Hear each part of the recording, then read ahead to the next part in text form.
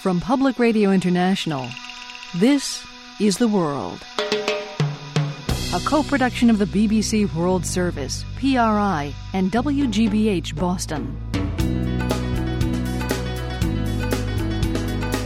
Today is Monday, November 28th. I'm Lisa Mullins in Boston. Egypt's historic elections begin smoothly, but democracy may not be what Egypt's military rulers want. Democracy in Egypt is a threat to the core interests of the Egyptian armed forces, which wants to remain the repository of the state's legitimacy, authority, and power. And later, Pakistanis demand revenge for a U.S. airstrike that killed Pakistani soldiers. If your borders are being breached, your soldiers are being killed, then you just go scramble your jets and raid their posts.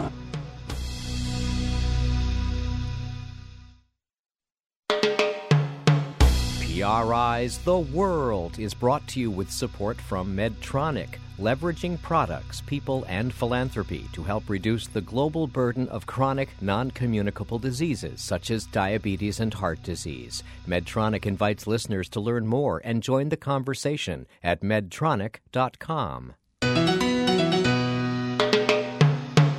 I'm Lisa Mullins, and this is The World. Today, Egyptians lined up and voted. Despite a stormy run-up to the vote, the turnout was high and the atmosphere calm. These are the first free elections in Egypt since the toppling of President Hosni Mubarak. His regime buckled after a wave of massive protests demanded his ouster. Last week, protesters were backing Cairo's Tahrir Square to demand that Egypt's generals also step aside. Deadly clashes followed. But today, it's the casting of ballots that's making headlines. The world's Matthew Bell was on hand for the first votes cast today in Cairo. It's just after 8 a.m. in the well-to-do Cairo suburb of Maadi. More than 250 men are lined up waiting to cast their votes inside a middle school. A handful of Egyptian soldiers stand guard, wearing green camouflage with AK-47s in hand. The site is crowded but calm. People seem excited about voting day, including schoolteacher Ibrahim Yusuf. Absolutely, he says. This is a historic day. The elections process will allow a civilian government to take over from the military, and Egypt can finally claim its rightful place in the world. But that will take a while. Egypt's new voting system is complicated and drawn out. It's taking place on a staggered schedule in different parts of the country. The plan is to have both houses of parliament in place by March of next year. But voters here tell me they're still encouraged. Khalid Fauzi is a 32-year-old businessman. He says what's going on here is very different from election days during the Mubarak era. Each candidate has his own team who, hands out flyers. Usually these people are very violent with each other and they're armed and they have knives and so on. But this morning I saw them, they were very, organizing each other in a very civil way and, discussing, we'll take this part of the street, you take this part of the street. And they're being very cooperative with each other. I think this was a very, very positive sign as well.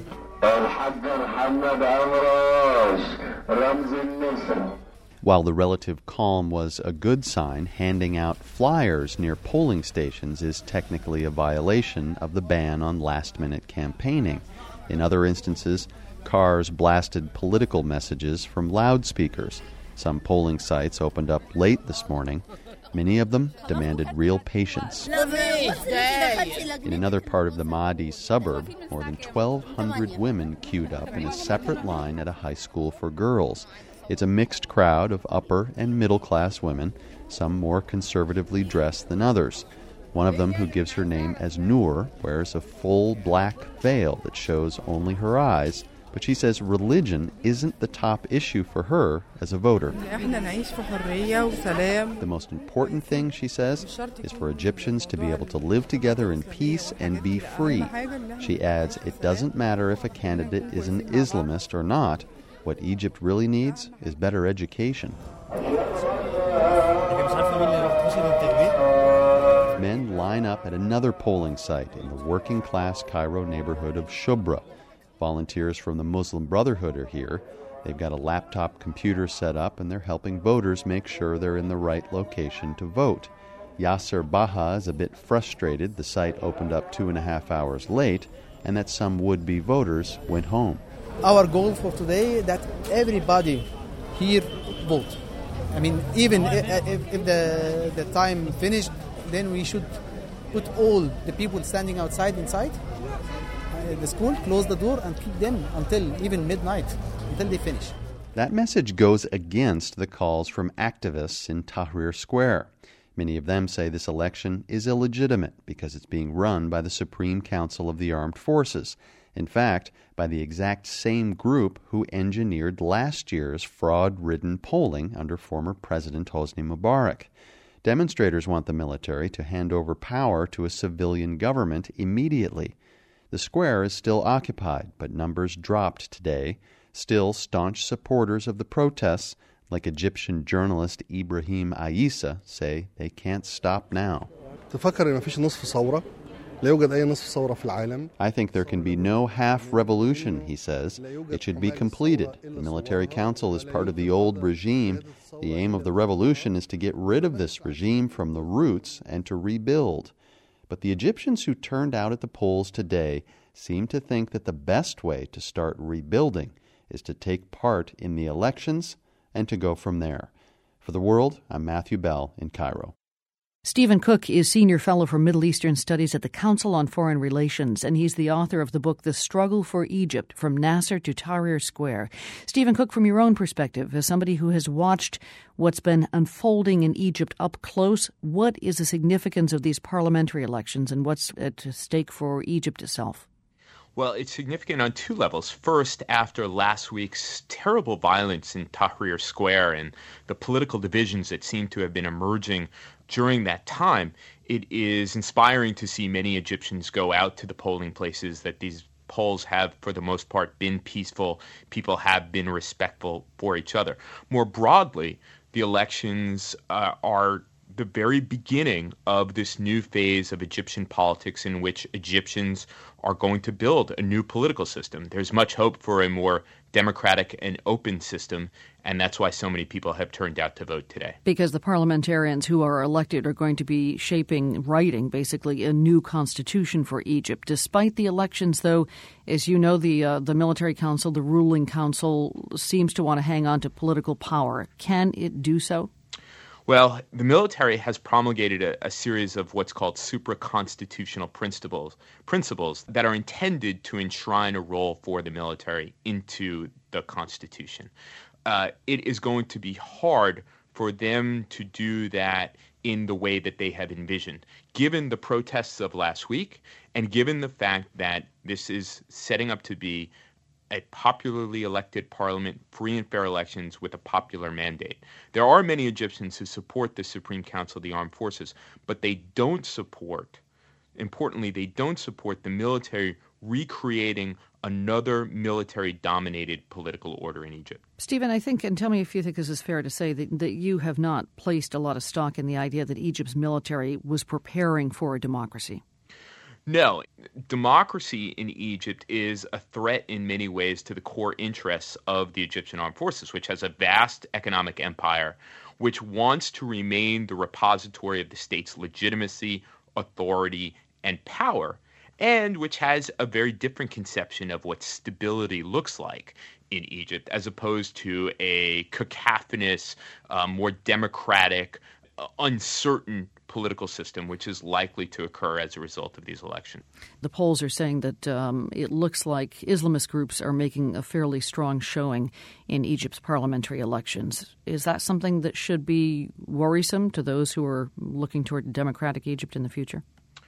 Well, Egypt's Islamist groups have done very well, and I'm not sure that anybody should be terribly surprised by this.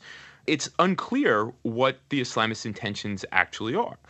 They have become adept at leveraging the language of reform and political change and positioning themselves as a force for modernization and democratization. But ultimately, this is an empirical question. The Islamists have never held power. They've never accumulated power in a way that they're likely to in this next parliament. So we'll just have to see. All right. Stephen Cook, Senior Fellow for Middle Eastern Studies at the Council on Foreign Relations. His latest book is called The Struggle for Egypt, From Nasser to Tahrir Square. Thanks a lot, Stephen. My pleasure. We'll have more Egypt election coverage online, including the latest tweets from the world's Matthew Bell in Cairo. Check it all out at theworld.org. Today, voters also went to the polls in the Democratic Republic of Congo. It's just the African country's second election after more than 4 decades of dictatorship and a series of wars. The lead-up to today's vote has been marred by violence. At least 9 people died and more than 80 were wounded in the capital, Kinshasa, in clashes with security forces. Reporter Michael Kavanagh visited polling stations in Kinshasa and spent time with first-time voters. 11 men are running for president, and almost 19,000 candidates are vying for some 500 seats in parliament. In this Kinshasa voting station, the ballot is more than 50 pages long. It looks like a tabloid newspaper. Just getting ballots to the 63,000 polling stations across the country has been a challenge. Congo is practically the size of Western Europe, with extremely poor roads. The country has had to borrow dozens of helicopters from neighboring countries to transport election material. Some were grounded today because it's the rainy season, so, of course, it was raining. Anita Vandenbeld is the Congo country director for the National Democratic Institute, which has been working with political parties here. Obviously, this is a difficult country to have elections. It's a very large country. There are a number of logistical problems. Added to that is the fact that there has been, in some ways, lack of communication with the political parties from the Electoral Commission, which, in some instances, if you combine that with the logistical problems, can create suspicion. And I think that we saw some of that recently with some of the violence that has occurred. The lead-up to the vote has seen hundreds of violent attacks, most by the country's security forces, against opponents of incumbent President Joseph Kabila. In the neighborhood where Kabila's main challenger, Etienne Tshisekedi, lives, people lined up to vote starting at 6 in the morning. The scene was peaceful, but chaotic for some. 51-year-old Clotilde Bawata has already been to 5 different voting stations looking for her name on the registration list, but it's not there. What can I do, she says. I'm also a citizen and I need to vote. For 19-year-old Marius Ntumba, it's his first time voting. He says he can barely remember the country's last elections in 2006, when militias fought deadly street battles in Kinshasa after the vote. Marius hopes it will be different this time. History has changed. The world and technology have evolved with science. We don't want war here in DRC, like what happened in Libya or Ivory Coast. The average Congolese makes less than $1 a day. The UN actually named Congo the least developed country in the world this year. That's why Marius says he's voting for Etienne Tshisekedi. Marius wants change, and he wants to help be a part of that change. He's studying for his PhD in law. Because in our country, we have a problem with human rights. There are a lot of people who've been killed here. This is why I'm studying law, to defend my country. But scratch below the surface, and you quickly see how these elections could lead to more killing. Marius says he's ready to die for his country if the elections don't go well.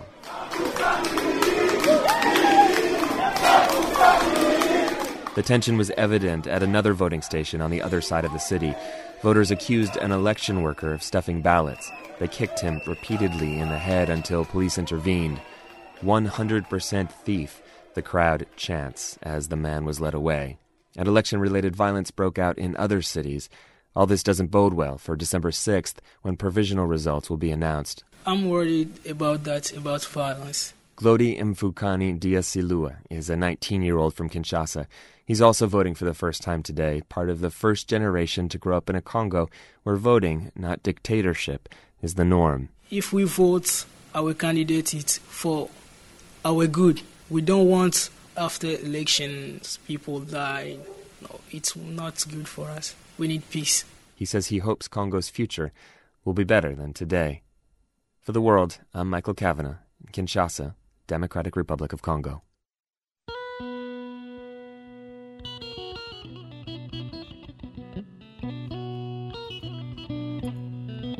More news, our global hit, and our GeoQuiz coming up. This is PRI.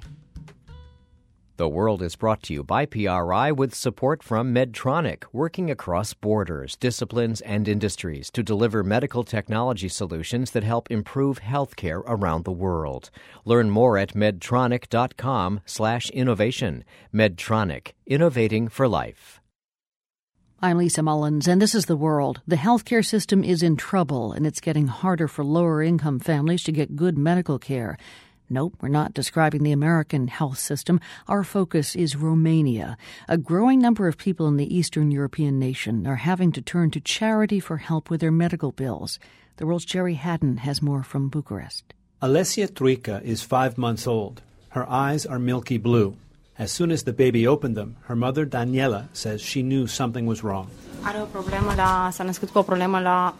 Alessia was born with opaque corneas, her mother says. No light gets in, so she needs a transplant for both eyes.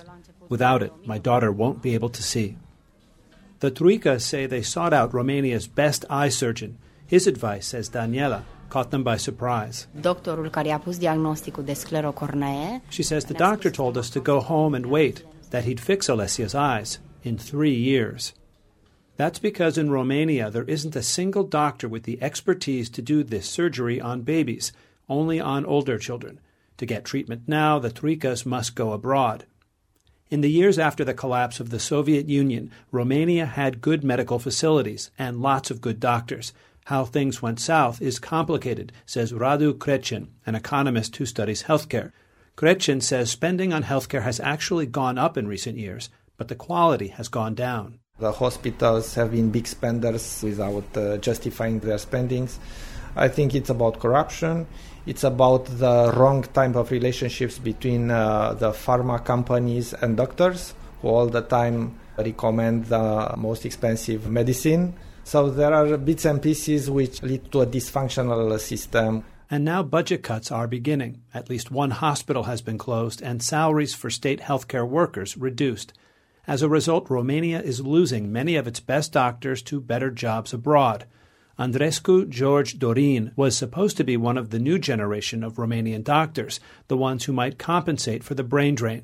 He graduated from medical school in 2007, but he says he promptly hung up his stethoscope. Everything is falling down, brick by brick, and I'm terrified by this, and I don't want to be a part of this. When I started the medicine school, I started with some hopes, with some big expectations, and when I finished the medicine school, I was like, I don't want to do this anymore. It's disastrous. I can take you a tour on hospitals all over Romania, and you'll be terrified. Dorin is now a music DJ, his stage name, Gojira. But on this night, he says he's doing more to help a sick person than the state is. He's playing a charity party for Alessia Troica, the blind baby. Gojira and some of Romania's most famous bands are performing free in this old cotton processing factory in Bucharest. The woman who organized this event, Adina Tsipa, says unless something changes, this is the likely future of healthcare funding for the poor. Even though if we don't manage to have a lot of money in one event or two or maybe or three, it's important that we help with a little money, I don't know, but everyone can find out about the case, and other people, maybe they have children and they will find out through us about the case and they want to donate. The Romanian government isn't oblivious to its healthcare crisis. Beginning next year, it plans an ambitious overhaul. The idea is to let hospitals compete with each other for private insurance contracts. Economist Radu Crecin says healthcare will still be free, but people will be able to buy additional insurance for the best care. And if you're poor and can't afford it, you'll enjoy a so-called basic package. A basic package which still has to be defined. If that basic package isn't a market improvement from Romania's healthcare today, then families like the Troicas will likely still turn to charity for help. For The World, I'm Jerry Haddon, Bucharest, Romania. Here in the United States, it seems that people are in the mood to forget about the rising healthcare costs and a gloomy economy. Retailers here are reporting record spending by consumers over the long Thanksgiving weekend. That's topped off by today's Cyber Monday sales. All of this spending could be a good sign for the U.S. and for global economies. But Sheldon Garin would rather see Americans save more. He's a professor at Princeton University and the author of Beyond Our Means, Why America Spends While the World Saves. Okay, Sheldon, how stark are the differences between what we save here and what the rest of the world saves over there? Well, at this point, they've become stark again. The saving rate, that's the personal saving rate as a percentage of disposable household income, is now down below 4%, whereas Germans, French, Belgians, Swedes, they're all over 10%. A significant difference. What's the reason? Actually, it goes back decades and decades, even as far back as the 1800s, that the Europeans and also the Japanese set up a lot of institutions that really incentivized what we call small savers, ordinary people to save. They took very small deposits, no minimum balances. These were things like savings banks, postal savings banks. And a lot of these institutions still survive in Europe and in Japan.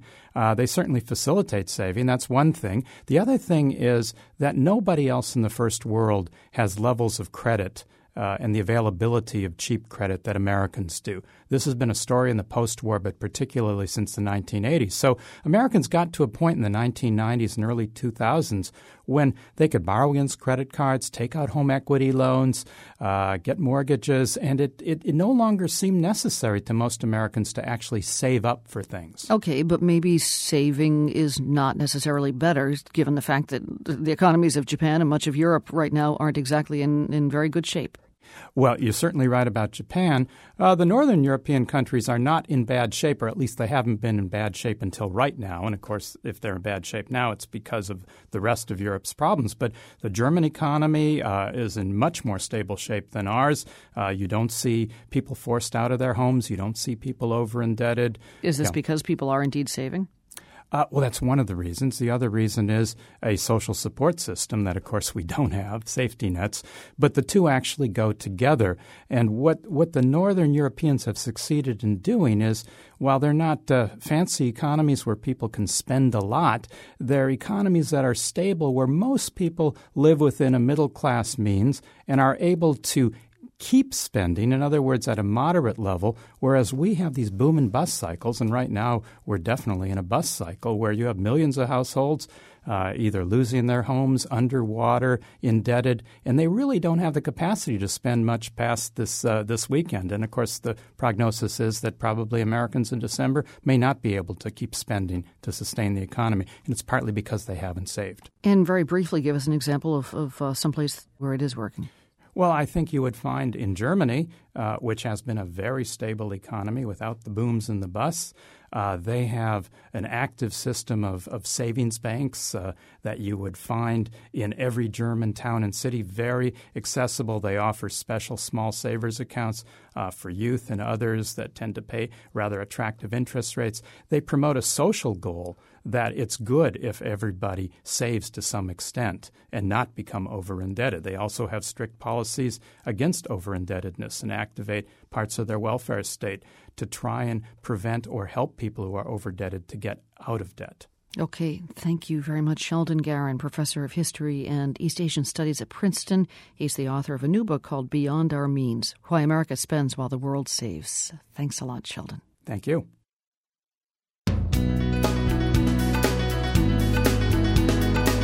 I'm Lisa Mullins. Coming up on The World, a classical guitarist from Montenegro on the rock star status of the late guitar legend Andres Segovia. When I play a concert, I get people who live to see Andres Segovia, and they come and they say, "Oh, I went to see Segovia," with such shine in their eyes, as if today you say, "I went to see Gaga." PRI's The World is brought to you with support from Medtronic, leveraging products, people, and philanthropy to help reduce the global burden of chronic, non-communicable diseases such as diabetes and heart disease. Medtronic invites listeners to learn more and join the conversation at medtronic.com. I'm Lisa Mullins, and this is The World, a co-production of the BBC World Service, PRI, and WGBH in Boston. Pakistan may be pulling out of an international conference on Afghanistan that's set for next week. That's the latest fallout from a bad weekend for U.S.-Pakistani relations. On Saturday, a NATO attack along the border with Afghanistan left 24 Pakistani soldiers dead. Pakistan reacted angrily It shut down NATO supply lines that cross from Pakistan into Afghanistan, and it gave U.S. personnel 2 weeks to leave an air base in southwestern Pakistan that's used by the Pentagon to support drone missions in the region. Reporter Fahad Desmouk has more on the Pakistani reaction from Karachi.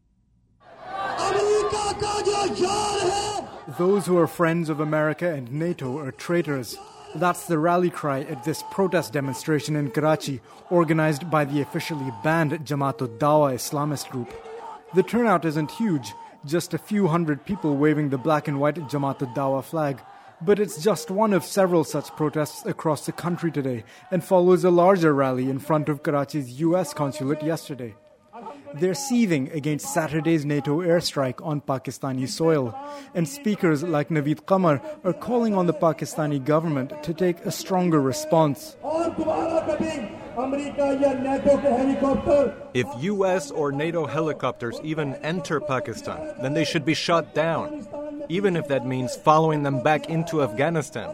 We must have revenge for our martyrs. The participants at this demonstration are all associated with Pakistan's Islamist parties and don't represent the bulk of society.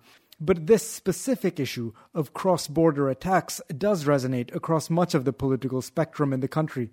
Many Pakistanis have long been uncomfortable with their government's alliance with the U.S. in its war on terror. This is the Jamaat-e-Islami's Nasrullah Shaji. Today, those NATO forces are spilling the blood of oppressed Muslims in Afghanistan. We shared air bases and our intelligence with them. Today, those same NATO forces are attacking the Pakistani military. For many of those at this rally, this is the last straw and are just as angered by the Pakistani government's weak response as they are by NATO's attacks on Pakistani soil. Abdur Rahman is a spokesperson for the Jamaat-ud-Dawa. He says the killing of uniformed Pakistani troops makes matters even worse. If your borders are being breached, your soldiers are being killed, then there is no reason to stay back and ask someone to apologize. You just go scramble your jets and, you can raid their posts. That's the basic thing you have to do. Temporary, settlements like asking them to apologize or, blocking the supplies, this is not the solution. There is no point in saying that we won't let this happen. We have our sovereignty. Either give them everything you have or defend it. That's the main thing. Others, like Asadullah Bhutto of the mainstream Islamist Jamaat-e-Islami party, want the government to take this up with the international community. I think it is a right of the Pakistan to take this matter to the Security Council of UNO and other international forums because it is violation of international conventions. They have violated our geographical territory, and the government of Pakistan should take it seriously. The immediate popular anger in response to this airstrike is likely to eventually die down, as has been the case with previous incidents like this. But what's unclear is what the incremental impact of all of these incidents will be on Pakistani-US relations in the long term. For The World, I'm Fahad Desmouk in Karachi, Pakistan. As we noted a bit earlier, Islamabad is ordering the U.S. to vacate an air base located inside Pakistan. American personnel have been told to leave the remote Shamsi air base within the next 2 weeks. Spencer Ackerman is a senior reporter for Danger Room. That's Wired Magazine's national security blog. A lot of people, I think, will find it surprising, Spencer, that Americans have been operating out of Pakistani territory to begin with. How long has this been going on, and how come Pakistan's letting it happen? Oh, years it's been going on for. Shamsi is one of the major launching pads for the U.S.'s drone war in Pakistan, and that cooperation has been going on since at least 2009. Basically, there's this two-step that's going on whereby for public consumption, the Pakistani government acts, furious at any U.S. military incursions onto its territory, like with the Osama bin Laden raid in May. But more regularly in private, Pakistan assists the U.S. with a rather furious and secret campaign of bombardment that's been happening using unmanned U.S. planes commonly known as drones. So is the Pakistani government serious when it says it's going to oust the U.S. from this area, which is a pretty remote area of Pakistan? I guess it used to be a falconry. Does it really want the U.S. out now? These difficulties in the U.S.-Pakistan relationship tend to be characterized more by mutual acrimony than by sharp breaks, departures, or finality. Losing Shamsi would be a serious inconvenience for the U.S. drone war, but it wouldn't stop it. The U.S. has other options, including across the border into Afghanistan. Bases like Jalalabad or Kandahar also host U.S. drones. The U.S. could just, base the war out of those, for instance.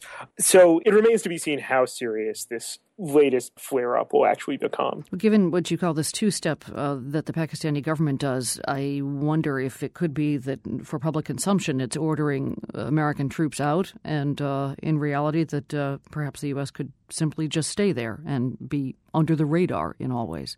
Well, it's significant that, according to the Pentagon, a few other things haven't happened, even despite this really, as they put it, regrettable loss of life or the killing of Pakistani soldiers. Pakistan hasn't demanded more U.S. military personnel leave Pakistan, as happened after, I believe, the Raymond Davis incident, where a CIA contractor killed a few Pakistani civilians earlier this year. And it also, as I reported on Danger Room at Wired.com today, hasn't denied the U.S. any access to its airspace, which would be a far more significant step impeding the drone war. Meaning it's saying, okay, get out of this one base, but you can still use our airspace for drones or aircraft strikes. Exactly. So why is it allowing that to happen if it's getting such heat from Pakistanis?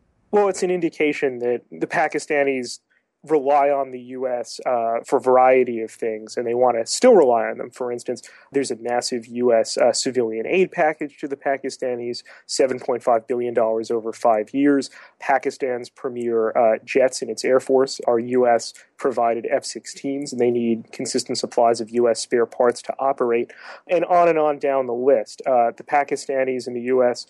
Governments don't really like one another, but they also don't like the idea of living without one another either. There's one thing that seems as if it's serious. Maybe you can set us straight on this, and this is that the Pakistanis, in response to the deaths of so many of its troops, are now saying that it's going to shut down this key supply route from Pakistan to Afghanistan, a supply route that the Americans use to bring gas and food, among other provisions, to Americans and allied forces in Afghanistan. How serious is that?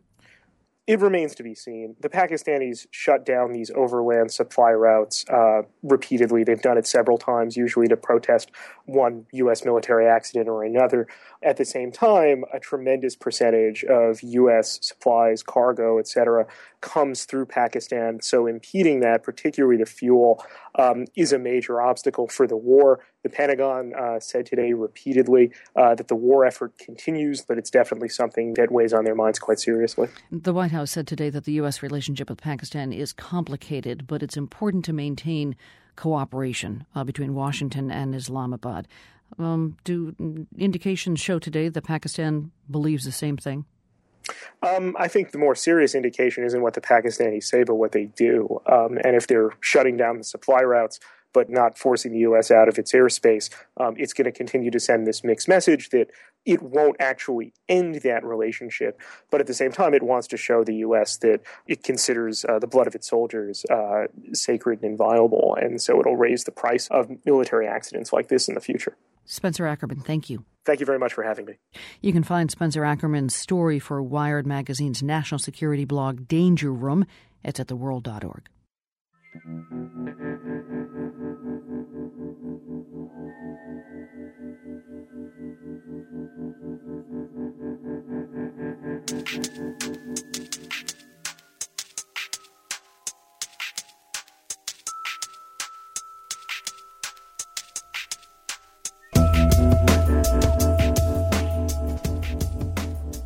You might imagine the typical Peace Corps volunteer to be a fresh-faced recent college grad hoping for an exotic experience before starting up a career or a family. The Peace Corps turns 50 this year, and it's just as interested in volunteers who are well into retirement. Reporter Megan Verlee found a good example in Ethiopia. Meet Peace Corps volunteer Ken Kieser. Good name for this story, since, as he says, it rhymes with geezer. Sort of appropriate for the subject we're on. I met Kieser in the Ethiopian town of Finote Salam, where he's been volunteering for 2 years. How are you? Kieser is one busy man. He's helped start a school library, built a chicken house to employ women with HIV, designed a medical records database, and today he's taking a mentally ill woman to get her prescriptions at the local hospital. It's her appointment. Yeah. Not bad for a man pushing 70. At a time when many retirees are working on their golf swing or doting on grandkids, Kieser is realizing a lifelong goal. One day it just dawned on me, I'm free. I have no commitments. It is time to do the Peace Corps. And it's something I'd always wanted to do, but just never had the freedom to do it before. When President John F. Kennedy first raised the call for volunteers 50 years ago, Kieser wanted to answer. But he was a young married father, far too tied down to go running off to the ends of the earth. Waiting half a century didn't dim his enthusiasm, though. In fact, Kieser says his age is improving the experience. I think that my ability to be patient, to be tolerant, would have been a lot different than it is now. So I suspect it would have been much harder to have the same kind of experience I'm having now. Waiting those 50 years also means Kieser brings a career's worth of experience to his posting. Peace Corps Deputy Director Carrie Hessler-Radelet says older volunteers are an asset to the organization. And are important not only to help us meet some of the more scarce skills, the higher level skills that our countries ask for, but they also provide a valuable resource to our younger volunteers. They serve as mentors to them. About 7% of Peace Corps' nearly 9,000 volunteers are over 50 years old. That figure's only increased marginally in recent years, despite recruiting efforts targeted at seniors. So the Peace Corps is stepping up its relationship to the biggest organization of older Americans out there, the AARP. Under a recently announced arrangement, the two groups are working together to connect older people with volunteer opportunities. AARP's Barb Quainton says Peace Corps can have a lot of appeal for people hitting retirement. You know, you're looking for your what's next, as we call it at AARP. Volunteering in this kind of a way can be really, really significant. And it's not just the Peace Corps that's getting interested in older Americans. In fact, the whole service world, really only in the last few years, has begun to kind of, say, wow, just a second here. We've been thinking about kids when we talk about service, but what about all these amazing people who have raised their hand and said, yeah, just ask me, and I'll sign up too. Of course, jaunting off to the ends of the earth might give some aging people pause. There are things like mortgages and Social Security payments to sort out, and about a third of older volunteers are married, although the Peace Corps doesn't know how many of those couples go overseas together. The organization also has a long list of answers on its website to frequently asked questions about health and insurance. But those worries apparently never bothered Keith Kieser. Sitting in his house in Ethiopia, surrounded by photos of his world travels and the people he's met here, Kieser has trouble picturing his life as a retiree. Quite honestly, if I go back to the States, what am I going to do? If I come back to the States, I feel a little bit frivolous. Whereas here, there's so much that needs to be done. The Peace Corps, Kieser says, gives him the ability to do those things. Maybe, he jokes, he'll just spend the rest of his life as a volunteer. It's the kind of passion the Peace Corps is hoping to harness in more older Americans. For The World, I'm Megan Verlee, Finote Salam, Ethiopia. Megan's coverage from Ethiopia was supported by the International Reporting Project. Last week we ran a story about people who found love in the Peace Corps. Many of you responded. Here's one comment from our website. My older brother joined the Peace Corps in 1970. He met his wife, a fellow Peace Corps volunteer in West Africa. They've been together ever since. Well, now my son is serving in the Peace Corps in Madagascar. Will he fall in love while he's there? I sure hope so. Here's another comment. Statistically speaking, returned Peace Corps volunteers are successful individuals in their life after the Corps. Many would attest that finding relevance in their projects abroad can be difficult, but that's not the only goal. Most important is to give your host community the opportunity for a positive view of the USA. And finally, this observation. Romance is easy to find in the Peace Corps. It's thrilling and euphoric, but it's prone to more complications than love next door. My own Peace Corps marriage didn't go so well, though I'm happy to see many others thrive. In the end, though, the Peace Corps is as much about learning as anything else, and what teaches you more about yourself and gets you deep into the host culture than romance.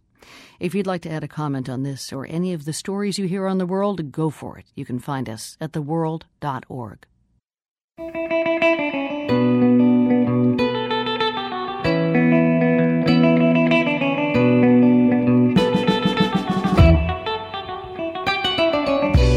We're on the road for today's GeoQuiz, and the road we're on is in Sri Lanka. It's the country's first ever highway. It runs north and south. It connects two cities that are 75 miles apart. One is Sri Lanka's capital. The other is a southern seaport. The 4-lane highway cuts travel time, and that's good news for merchants moving truckloads of cinnamon, coconut, tea, and rubber to and from the capital.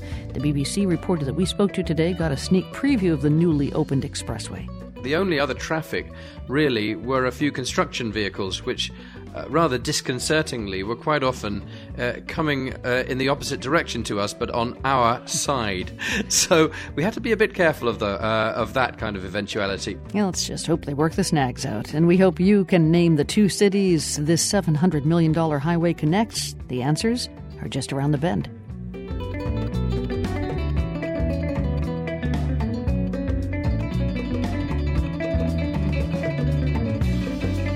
This is PRI. I'm Lisa Mullins, and this is The World. We're looking for the E1 Expressway for our GeoQuiz today. This is a new highway that runs north-south in Sri Lanka. The expressway is only about 75 miles long, but it opens up a major transportation corridor. The BBC's Charles Havlin has been driving along Sri Lanka's first major highway. Where exactly does the road go? Well, it starts in Colombo, the economic and commercial capital of the country, which is about two-thirds of the way down the west coast of this fairly small island. And then it goes down to the deep south, down south, as they say, to a place called Galle, which you may recall from the tsunami. It was very, very badly hit. It's one of the oldest and quaintest towns in Sri Lanka. It was built in the Portuguese and Dutch eras, in other words, about the 16th, 17th, 18th centuries. But it's also an important agricultural area of the country. They grow quite a lot of spices like cinnamon and cloves, and they grow tea in some of the hills in the interior. And I think that obviously both the tourism and the business were there in mind when this road was constructed.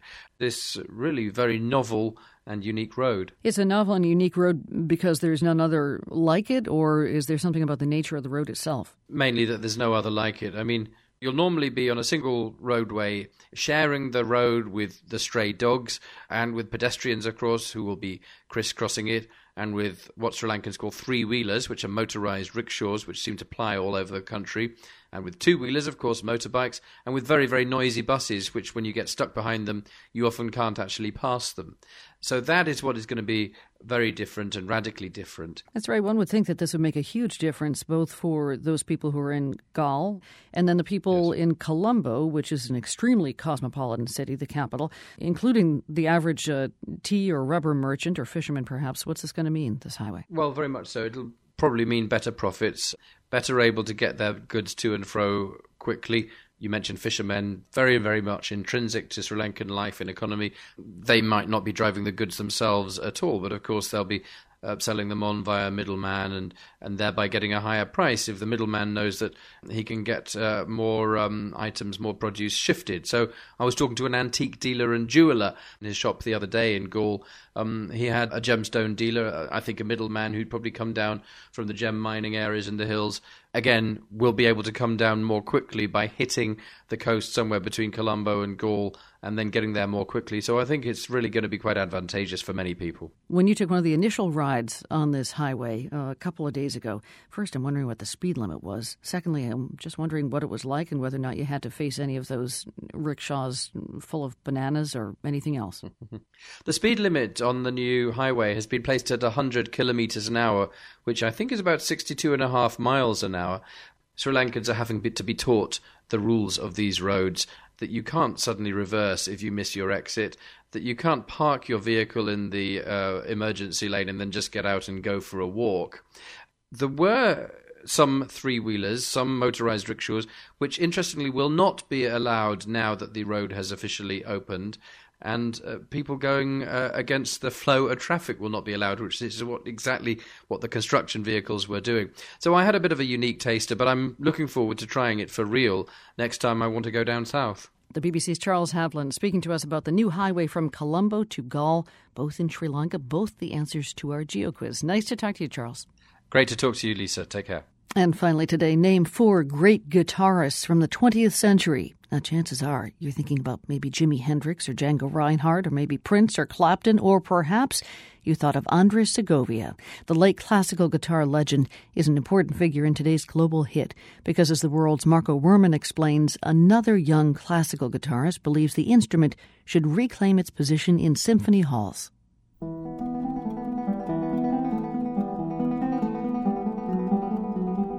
With his talent, Miloš Karađorđević is in a position to make big pronouncements. The native of Montenegro believes the guitar is the most popular instrument in the world. But as he says, classical guitar is the least popular style among guitarists. Miloš often goes simply by his first name. Despite that, he's not really aiming for rock star status as a classical guitarist, but he's aware that classical guitarists can be rock stars. Andres Segovia was worshipped by absolutely everybody. When I play a concert, I get people who live to see Andres Segovia, and they come and they say, oh, I went to see Segovia, with such shine in their eyes, as if today you say, I went to see Gaga.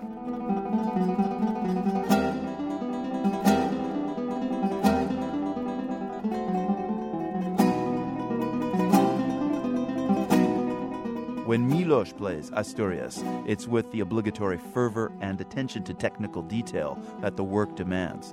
Miloš began playing guitar when he was a boy. When I picked up guitar, like everybody else, I wanted to sing, play a few chords, and be cool and have lots of girlfriends. He showed talent and went on to music school, but as soon as his teacher showed him the rigors of practice and how to train his fingers, Miloš lost interest. He almost ditched the guitar. But his father re-inspired him. And he digged through his collection of records.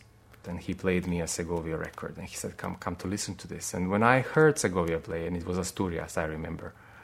When I heard that, in my ears and in my whole body, something happened. And I was like, okay, if you can make this with your own fingers and one instrument, without any kind of plug-in, without anything else, I want to learn to play this kind of guitar, and I want to play it for as many people in this world as possible. That objective has apparently never slipped from his sight. Last month, 28-year-old Miloš played Carnegie Hall, clear evidence that he's followed the mantra of practice, practice, practice. He's more than just a self-disciplined man with a skill, though. Along the way, and at a rather young age, Miloš began to realize that music is more than entertainment. It also has the power to heal.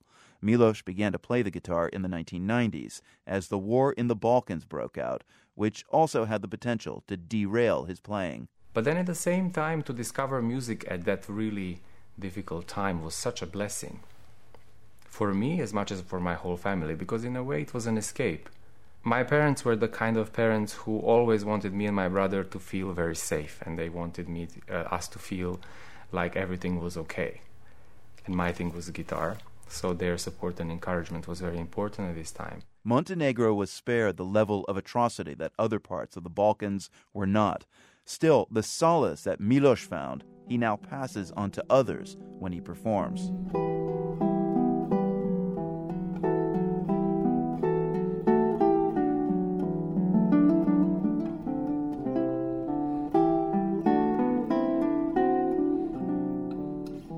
As Miloš says, he's not in control when he plays. When I play, says Miloš, I don't think about it. I just play. For The World, I'm Marco Werman.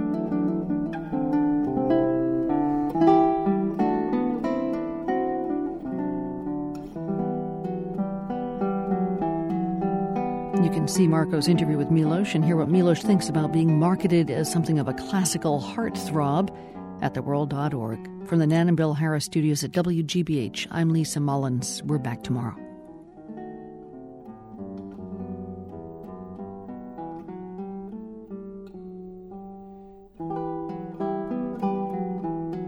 The World is a co-production of the BBC World Service, PRI, and WGBH Boston, supported in part by the Ploughshares Fund, investing in peace and security worldwide, online at ploughshares.org.